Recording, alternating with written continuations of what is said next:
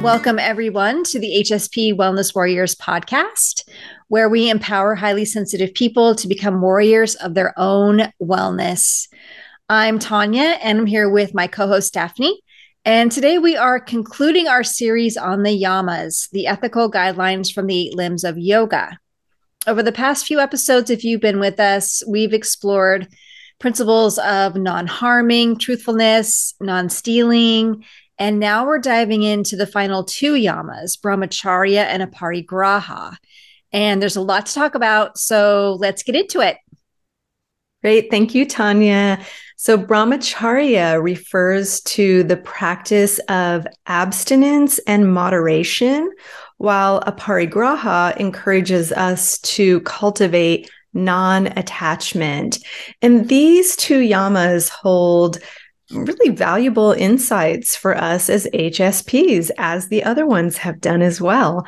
They help us to navigate the complexities of life and to find greater balance and inner peace, which who doesn't want more of that? Yes, please. So we can have a tendency to absorb and process energy intensely as highly sensitive people. And brahmacharya teaches us the importance of managing our energy wisely, setting boundaries, which that's one that comes up a lot in our talks as HSPs. Yeah. And then also practicing moderation in various aspects of our lives. And so it's about really just recognizing our limits and then ensuring that we have the resources to take care of ourselves. I totally agree with that, Daphne. You know, brahmacharya can be kind of a tricky one based on traditional teachings, but I feel that in my own life, it's really been transformative, mainly in my relationships. But it also connects to the way I treat myself, the having more self-compassion and making sure that I take time to take care of myself, whether it's, physically, emotionally, spiritually. And so I do this by consciously trying to practice abstinence from people and habits that drain my energy. Um, you know, the term energy vampire comes to mind. I'm sure we've all known at least one energy vampire in our lives.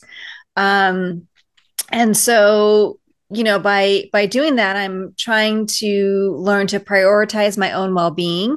And it's really about finding that balance where I can engage in things and with people as an HSP that bring me joy, but while also knowing when to pull back a little bit so my energy isn't depleted.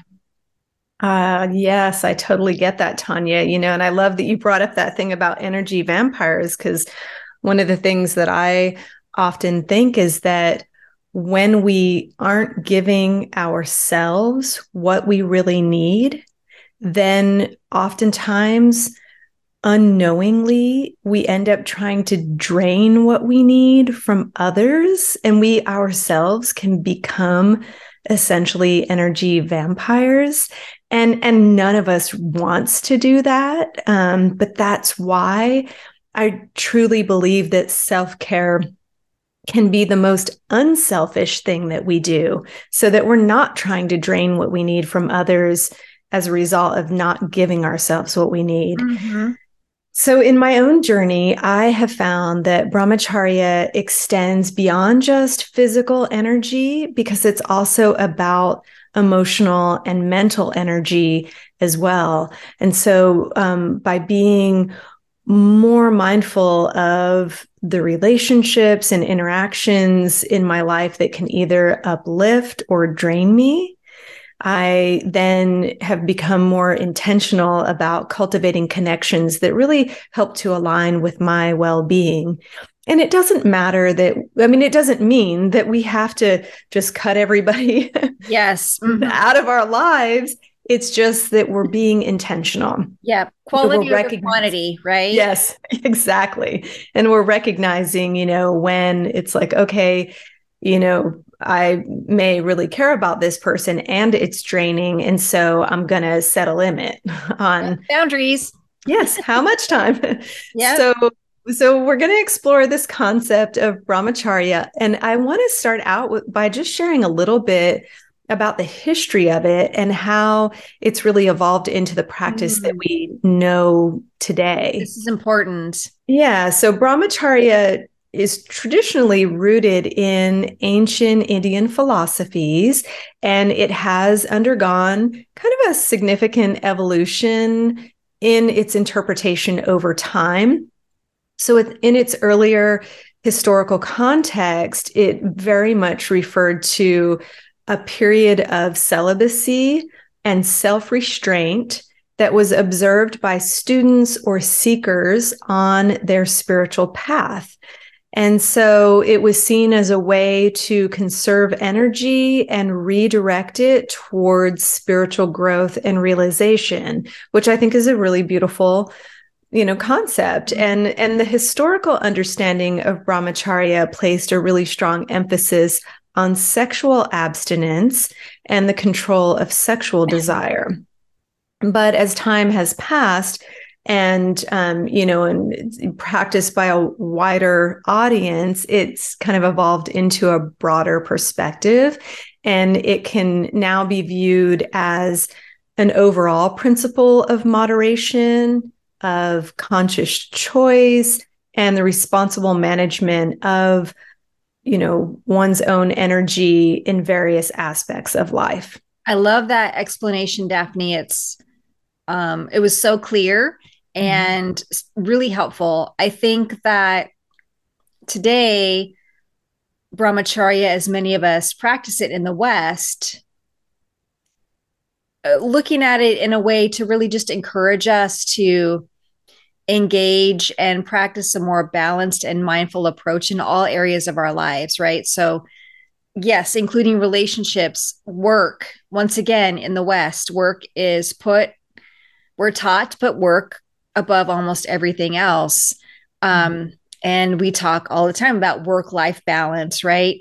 And even, what we do for fun, making sure that we're taking that time for ourselves to actually enjoy life, going for a walk, go to the park, go to the beach, um, all that kind of stuff, just making sure that we're kind of touching on all those aspects of our lives. And it invites us to really align our actions with our higher values and for us to use our energy in ways that promote our overall well being. And I think that for us as highly sensitive people, brahmacharya can really take on a much deeper significance for us. Um, because our sensitive nature means that we experience all of these intense emotions, so much intense energy. And so by inviting this practice of brahmacharya, we can learn to be more discerning about how we invest our energy and to do our best to find ways where we investing our where how we're investing our energy, making sure that it aligns with our priorities and what our true values are, right? Values of our that we have within us, not values that we take on from some external I'll say force or external influence. Absolutely, Tanya. As highly sensitive people, I think it's really important for us to honor our need for solitude and self-care, to really honor those things that are very important to us. And like you said, and not just looking at, maybe values that have been placed on us, but the values that we have been able to discern for ourselves. And brahmacharya can remind us to create healthy boundaries, to carve out time for rest, for reflection, because highly sensitive people are deep thinkers, and we should give space to our thoughts, and to be able Mhm. to reflect on things more deeply. And then also to really take time for rejuvenation, because that's so important. Like we need that time to reset and replenish ourselves. So it's really about listening to our bodies, honoring our limits, paying attention to our thoughts. And in that way, when we do this practice, then we can really start to show up fully in all the different areas of our lives, instead of just, like you said, in the West, that we put so much emphasis on work. And sometimes, if we like really overdo it in that area, I mean, I've talked to so many highly sensitive people that say then they get home and they have nothing left to give to Yeah. their family or their loved ones or the rest of their life. And so it's really about learning how to moderate. So I want to share some specific tips. I want us to share some specific tips to actually like put it into action in daily life. And for me, it's like everything always starts with this one. We can always begin by developing our own awareness, because we simply cannot change what we are not aware of. And so this is, becoming aware of our thoughts, our feelings, our actions, our words, are these things in alignment? And then we can begin to notice when we feel tempted to indulge in excess, which, I'm a big fan of moderation, and that can include, the occasional excess. However, too much excess, and we can very, very quickly move to a place of Mm. imbalance in how we feel. And so we can just start to notice, when do I feel tempted to really indulge? And when am I moving away from this place of moderation in my life? And again, awareness is really just the first step in so many practices, and definitely the first step in learning how to practice some self-control. Yeah. Yeah. And I feel like for me, what really works to help as I'm developing my awareness is slowing down. Yes. So, slowing down while I'm eating, for example, um, just different things like that, noticing how I'm eating my meals. Yeah. Um, some of us have a lot of trauma, childhood trauma around mealtime, for example. That's my case. And so I find that by slowing down, I'm able to notice, oh, I'm now aware that underneath the table, I'm clenching my fist and I'm holding my breath while I'm eating. That's not healthy. Yeah, you absolutely. know, And so and just Tanya, one thing I want to say about that is I think in our last episode, we talked about how so many of these things overlap one another. And that is such a great example, because when we slow down, I once heard this great teaching. It was like, go slow in order to go fast. mhm. And really, what it was saying is that, when we're rushing through things, one, we're usually using way more energy than is necessary in the moment. Because, like you said, we might be clenching and holding in Yeah. ways that we don't even know that we're eating up our physical Mhm. energy. But then we're also more likely to make mistakes or get into accidents.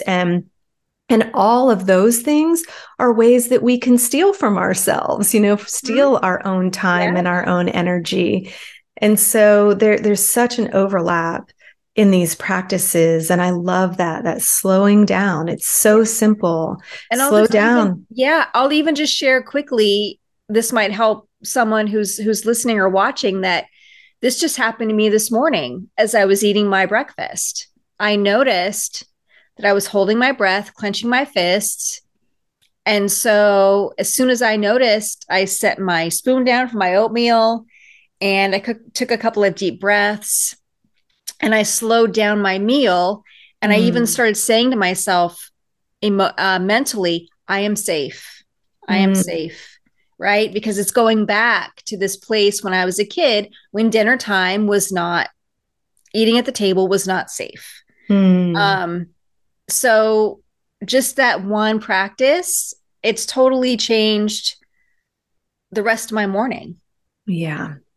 So yeah, slowing down for sure.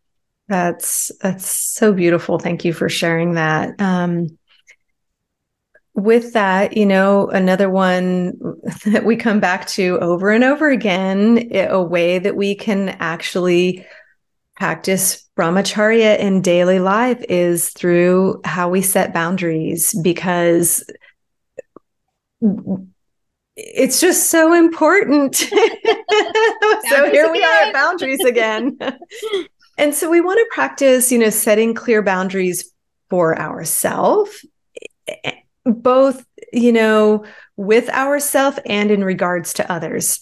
And this might include, setting some limits on your screen time. How much time do you spend on screens? How much time are you scrolling through social media? Or it could even be setting boundaries in regards to, food and drink intake. Because when we start to, really pay attention and we notice what starts to slip into those areas of excess that ultimately drain us, that then if we can set some boundaries, we're less likely to overindulge, so that we're not just completely wiping ourselves out. Mm-hmm. That's, of course, boundaries again. I love that. And I feel like a lot of times, at least for me, and maybe you can relate to this, Daphne, that a lot of times I think about boundaries with other people, which I think for a lot of us can be the hardest place to start, the most difficult. So when you're talking about moderation, right, setting boundaries for ourselves, I feel like, if we set a boundary for ourselves, like, okay, I'm only going to be on social media, for 15 minutes today, for example.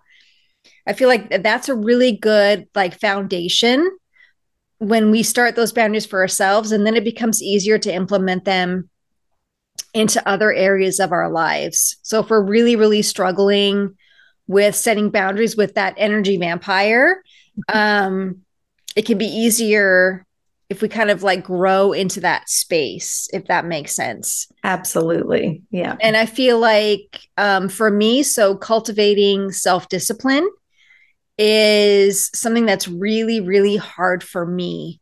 And then that's one of those things, right? We're setting boundaries for myself as a foundation. So, creating a daily routine and sticking to it, but also not beating yourself up if you don't do everything perfectly. Yes. I'm the kind of person, yes, I'll set up the list. Okay, I'm going to do these 10 things today, and I might only get to 3. Yeah. Right. And I've spent so much time in that space where, I just can't do it. All of these like self doubts and all this kind of stuff. And instead of saying, I did these 3 things today, right? How awesome is it that I got these 3 things done, instead of looking at, the 6 or 7 that I didn't. And so kind of flipping it, to kind of see the positive. And that, self discipline can include a regular sleep schedule, consistent exercise, meditating for 10 minutes a day. And the more we kind of get into this space of practicing self discipline and setting those boundaries for ourselves, the easier it does become over time. And those 3 things will become 4 things. And eventually, one day I'll get to those 10. Absolutely, Tanya. I totally agree. And I have found for myself that the more that I cultivate self-discipline, and I don't mean in a harsh, like I'm trying to live like a nun, but the more that I have some self-discipline and I actually follow through on the things that are important to me, it's a natural self-confidence booster. And one thing I would say to that is that what that can look like for me truly in action is that maybe the meditation isn't 10 minutes. Maybe my meditation is 2 minutes, because that's what I can do to actually follow through on keeping that, commitment to myself. Yeah. And so it's, sometimes we can lower the expectation and Yeah. still show up in the capacity that we can in the moment. And the more that we do that and we follow through and we show up for ourselves, the more confident we feel about our abilities to follow through and show up. Mhm. No, that's so helpful, Daphne. I love that. And it kind of brings me back to my list of 10 things, right? Being overly ambitious can sometimes just, we're kind of a self fulfilling prophecy, or kind of setting, at least for me, I can only speak for me in my experience, but almost setting myself up to fail, Yeah. right? Instead of starting with, five things or three things and building myself up, looking at it that way. And I think another one for me, practicing mindfulness, this can be a really important thing along those same lines, right? Making sure that we're being mindful of what we're doing every day and kind of putting that mindfulness mindset into our daily routine. So being, doing our best, right, to be as present as we can in the moment, right? We hear all these things, be fully present, all, it's not easy, it's hard. Paying attention to all the thousands of thoughts that go through our mind every day, all the feelings and emotions and energies that we have as HSPs, um, not only from within us, right, but from our surroundings. And so when we're practicing mindfulness, it just helps us to stay a little bit more centered and focused on our goals. So having, if I'm practicing mindfulness of how my day is and how my days have been, I'll know that 10 things on my to-do list probably isn't realistic, right? If I take a more mindful approach, maybe five is more realistic, and I'm going to start with there and build from there. um so yeah, just thinking about that, it's not really necessarily about deprivation or denying ourselves things that we enjoy. It's about finding that balance, Mm. and just slowly cultivating that self discipline and moderation over time, and just doing our best to make choices that support our overall well being. Um, and it's going to look different from for all of us, right? Maybe Daphne, you can do those 10 things in a day, and more power to you. But it's definitely deeply personal.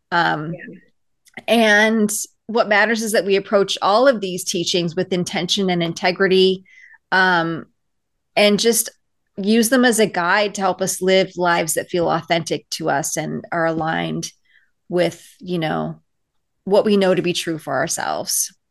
Absolutely, Tanya. So we should probably dive into the concept Yes. of a parigraha now, because this is a really good one, I think, to wrap things up with in terms of the yamas. It teaches us about non-attachment, and this is a really big one. I think as highly sensitive people, we can easily become overwhelmed by our emotions, sometimes by our attachments to people, to things, to outcomes. And so this practice invites us to let go of some of these attachments to soften our grip. um, for those of you, who feel like we need to have like tight control in our lives, that's been a Mm. big one for me.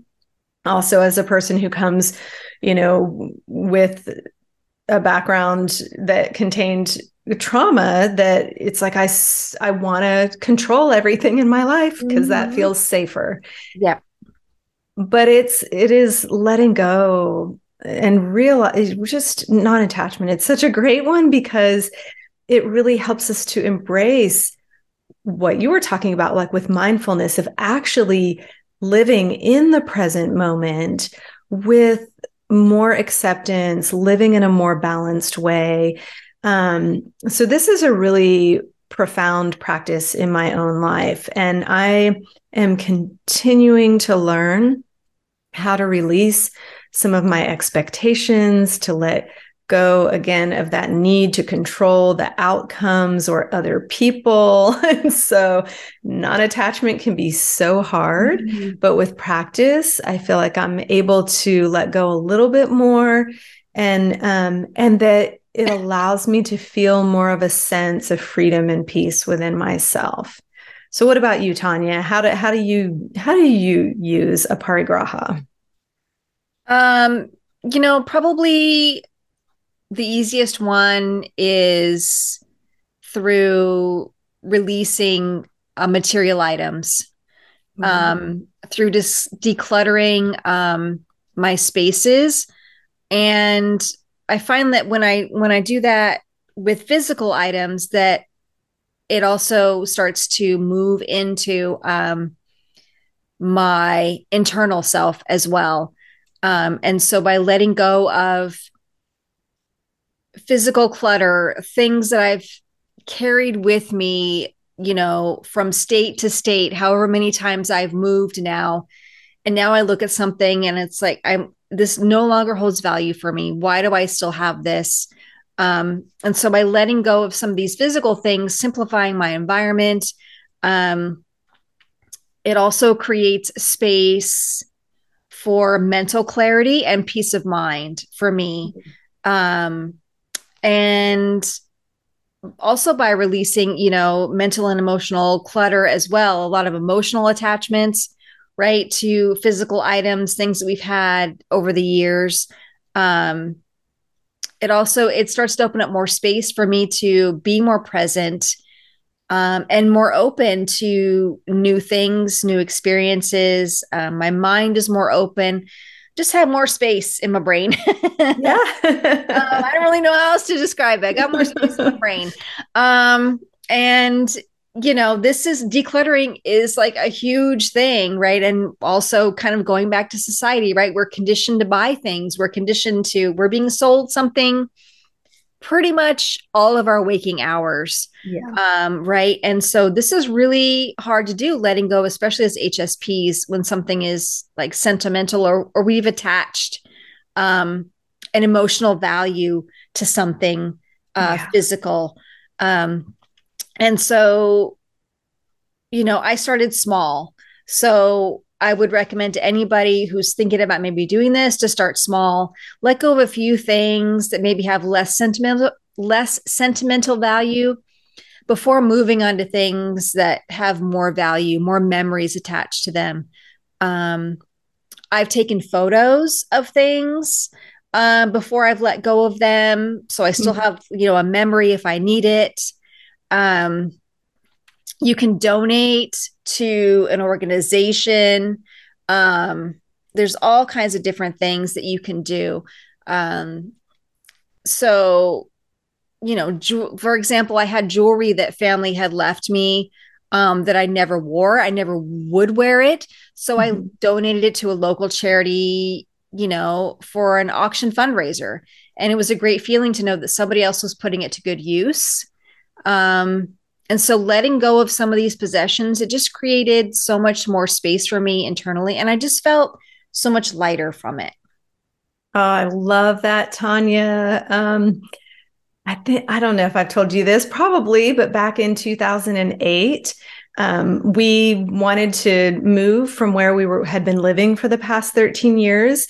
And so, but we had no idea where we were going to go. So we sold our home, literally got rid of almost all of our worldly belongings. And we moved our family of 5 at the time into an RV. And it was one of the most incredibly liberating experiences. So it was not a start small, because literally the first thing I hit was my bookshelf, because at the time I was so attached to my books. Yeah. And I thought, oh my gosh. So that was the very first thing that I got rid of, was most of my books. And I allowed myself to keep one little box of books. But it was such an amazing experience. And, like you said, that we can have these deep emotional attachments to things, especially things that hold memories.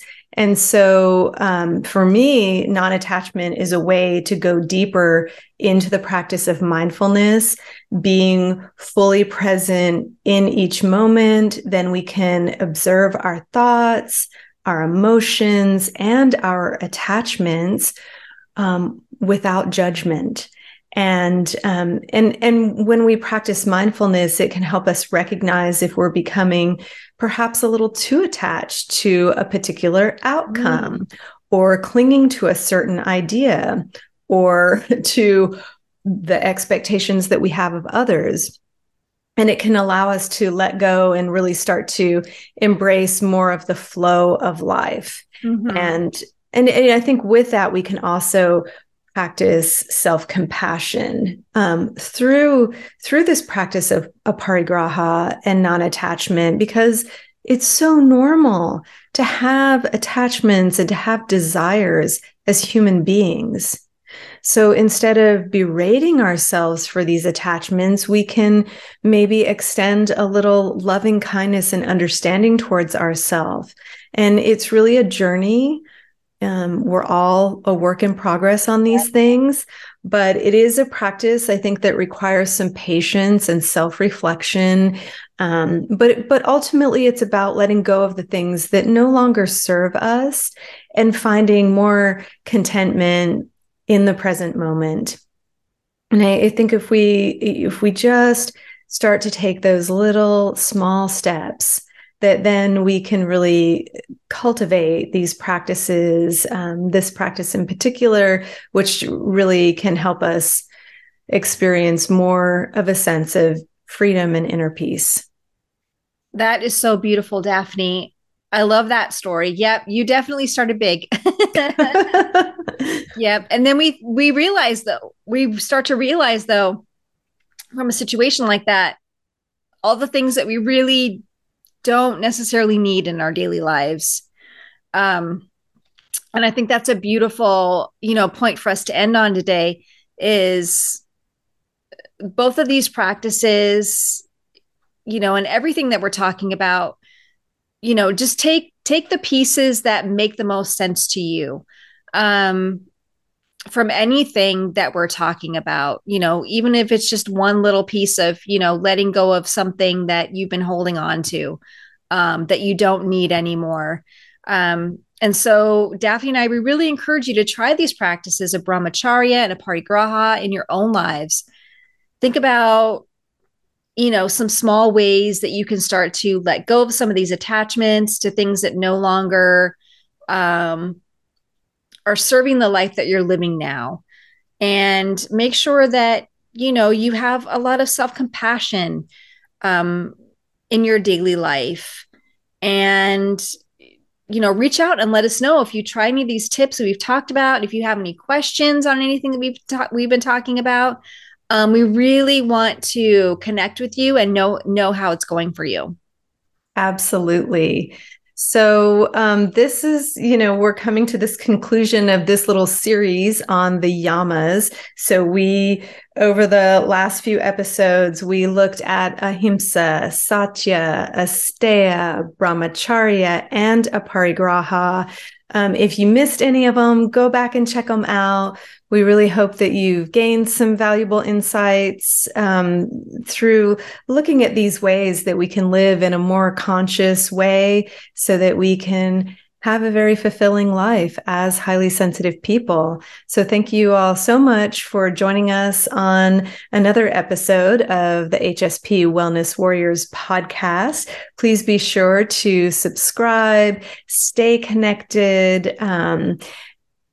We're going to have some future, many more future episodes. So is our goal on all kinds of different ways that we can empower the wellness of highly sensitive people. So until next time, take care, be well, all of our fellow wellness warriors. Bye, everybody. See you next time. Bye-bye.